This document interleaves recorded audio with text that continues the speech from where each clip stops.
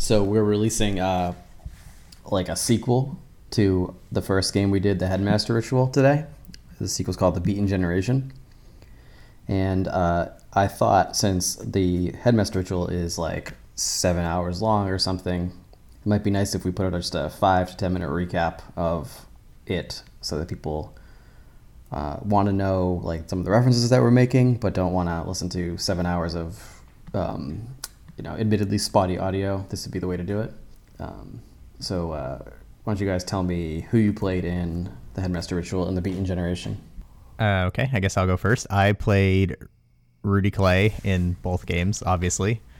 A grizzled ex-cop turned private eye and music wizard.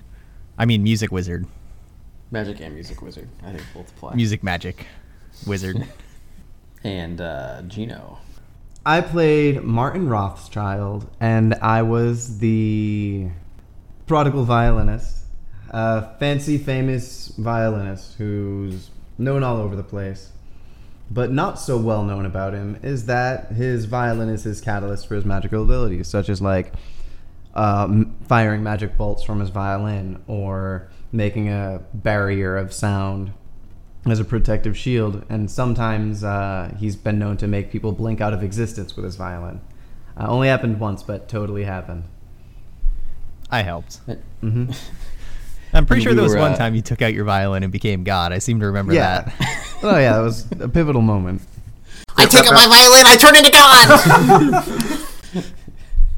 God! Jokes just for us. I gotta put that in this episode. It's one of my favorite bits.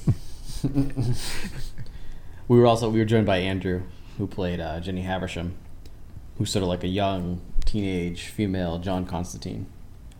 Do you remember, Chris? I don't know if you realize this or if you remember, but this game actually came out of you getting the Dresden Files RPG book. Uh-huh. Do you remember that? Yes, I do. And then and that sort of spun me into thinking that about the stuff me and Andrew were trading John Constantine trade paperbacks back and forth at the time, Hellblazer trade paperbacks, and it made me start thinking about like there wasn't really a good like Vertigo style role playing game setting, and that was like I just wanted to make Vertigo comics into a role playing game.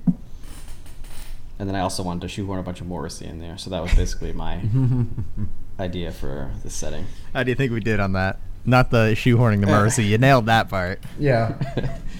We did okay. We definitely did okay.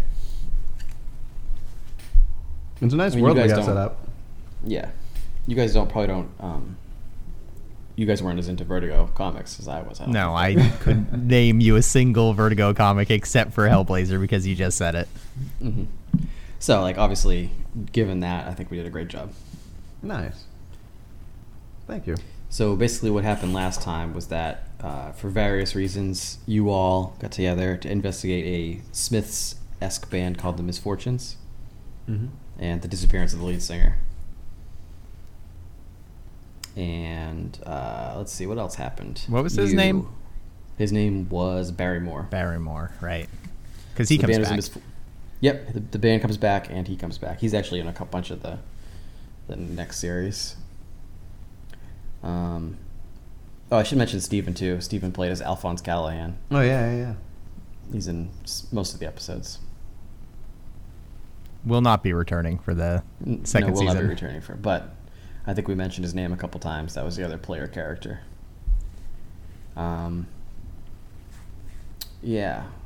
There was a long bit involving Thomas Lavinius, who was like an author. You guys needed to investigate? Oh, is he the weird dude with the horse? He had like a... Oh, okay. This game's coming back to me now. Maybe we shouldn't recap it. Nah. So that was episode 3 if you want to hear about... God, what was that thing's name? You don't. I just remember It's water right. cumbers. Yeah, I remember the water cumbers.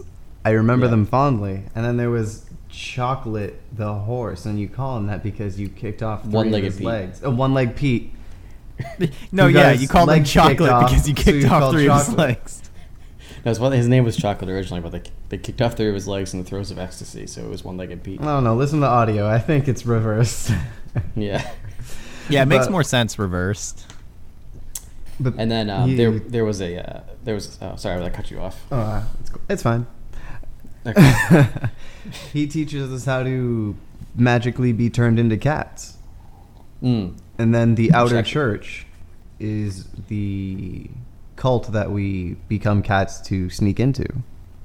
Then that's actually stands as one of my favorite like role playing nights. Was the night you guys all became cats, and it was drawn from a very or the I knew there would be something involving cats because there's a Sandman issue of Sandman, where it's like the story of like the dreams of cats, and it's just called Dream of a Thousand Cats. Sandman number 18. You should all read it. But Yeah, it's probably like maybe the best Sandman like one-off short story, right? So you read that one? Yeah, I did get Yeah. that far at least. Me too. Yeah, that was a good one, and that was sort of like I was like I want to put cats in there somehow.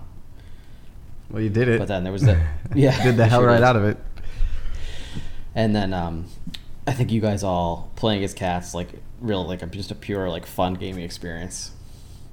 I think. Yeah, I enjoyed being a cat from what I remember. Yeah. And that led to the introduction of Ithaca Stout, who was like one of my favorite like NPCs I've ever played. She's the And worst. Her basic. I have one rule for Ithaca Stout when I play her, and that's that she's always lying. she's just like she's a great villain. Oh, weird. I Yeah. wish any of us had figured that out at any point. Yeah, she's always lying. Interesting.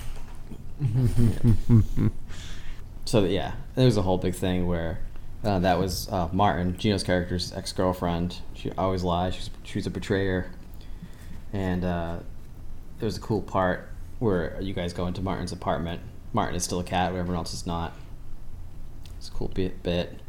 He gets whisked then- away on accident by Ithaca Stout when he hops into almost like unreasonably.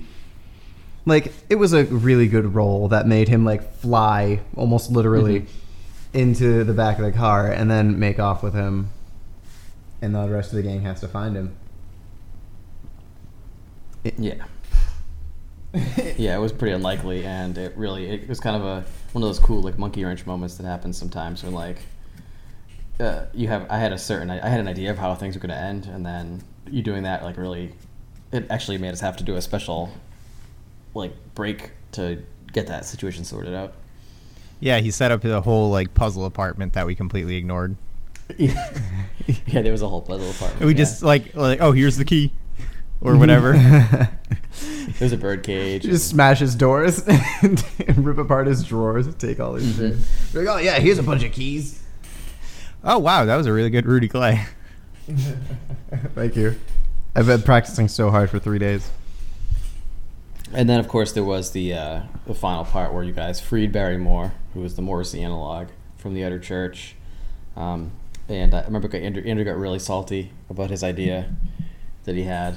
I don't remember where the salt came from, but I remember editing it. I got really uncomfortable. Sounds about right. But then, in the end, after the edit, it sounds really smooth, so the discomfort is gone. And it was a cool solution where the Outer Church was banished from England. Again, totally out of left field as far as I was concerned. And that sort of brings us up to speed. So I guess like takeaways, what you would need to know is really just that we've got like some like wacky music themed warlocks who get into funny Scooby-Doo style hijinks. And also, Martin is a raging alcoholic. And Martin is a raging alcoholic. Might be a duck. Put it on my bill. That's actually a reference to episode 1 of The Beaten Generation, which you should find in your feed. And it's also in episode 1 of season 2 of Fate. Yep, that's exactly what I just said. Wait, oh. In different words. Yeah. It's a call. They call back. It's called back. I didn't know it was a callback. I just thought it was a call once. Yeah, I'm pretty sure he said that a lot in the first It's in season. the first episode of both seasons, and that's it. Okay. So when the inevitable season 3 happens, you know what to expect. Mm-hmm. Yeah, I mean, I have a season 3. A lot of season 3 figured out. Good. Or whatever. Not season 3, but episode 3 or series 3 or whatever you want to call Get it. ready to throw half of it out the window when we go off the rails. Yeah. Well, I think I already told you guys what the title of it was going to be. Yeah. Then when it was going to be set. Yep. So yeah, anything else you think someone might need to know before they listen to bridge the gap between part 1 and part 2? Oh yeah. In the end of the first season, Barrymore is trapped inside of a giant wicker man. Mm-hmm. And they're going to burn him alive for a ritual. And also, I vaguely remember, a scene where Jenny and Ithaca Stout, when they're in the place where they're turned into cats, I believe, when Ithaca escapes, she leaves Jenny to die. I'm pretty sure that happens. That definitely happens, Mhm. And then near the end, there's just a big, dick man monster. That I don't remember. No, there's a Yeah, whole I orgy at the remember. end. Oh, that Tell you what, Daddy- sounds like it might Daddy have will. happened. Daddy Loki. Yeah. Yeah, there was a demon. Like, I wanted like a Buffy the Vampire Slayer demon style demon in there. But you gave him a huge dick. Yeah, because it's just how I roll. Yeah. Well, he's a demon. That's just like Yeah, it's part that of makes being a sense. demon. So that's what you need to know to listen to the Beaten Generation. And I apologize for the audio of the Headmaster Ritual. But do listen if you feel like it. But if not, then here's this episode. Enjoy. It's better than the first season. It's different.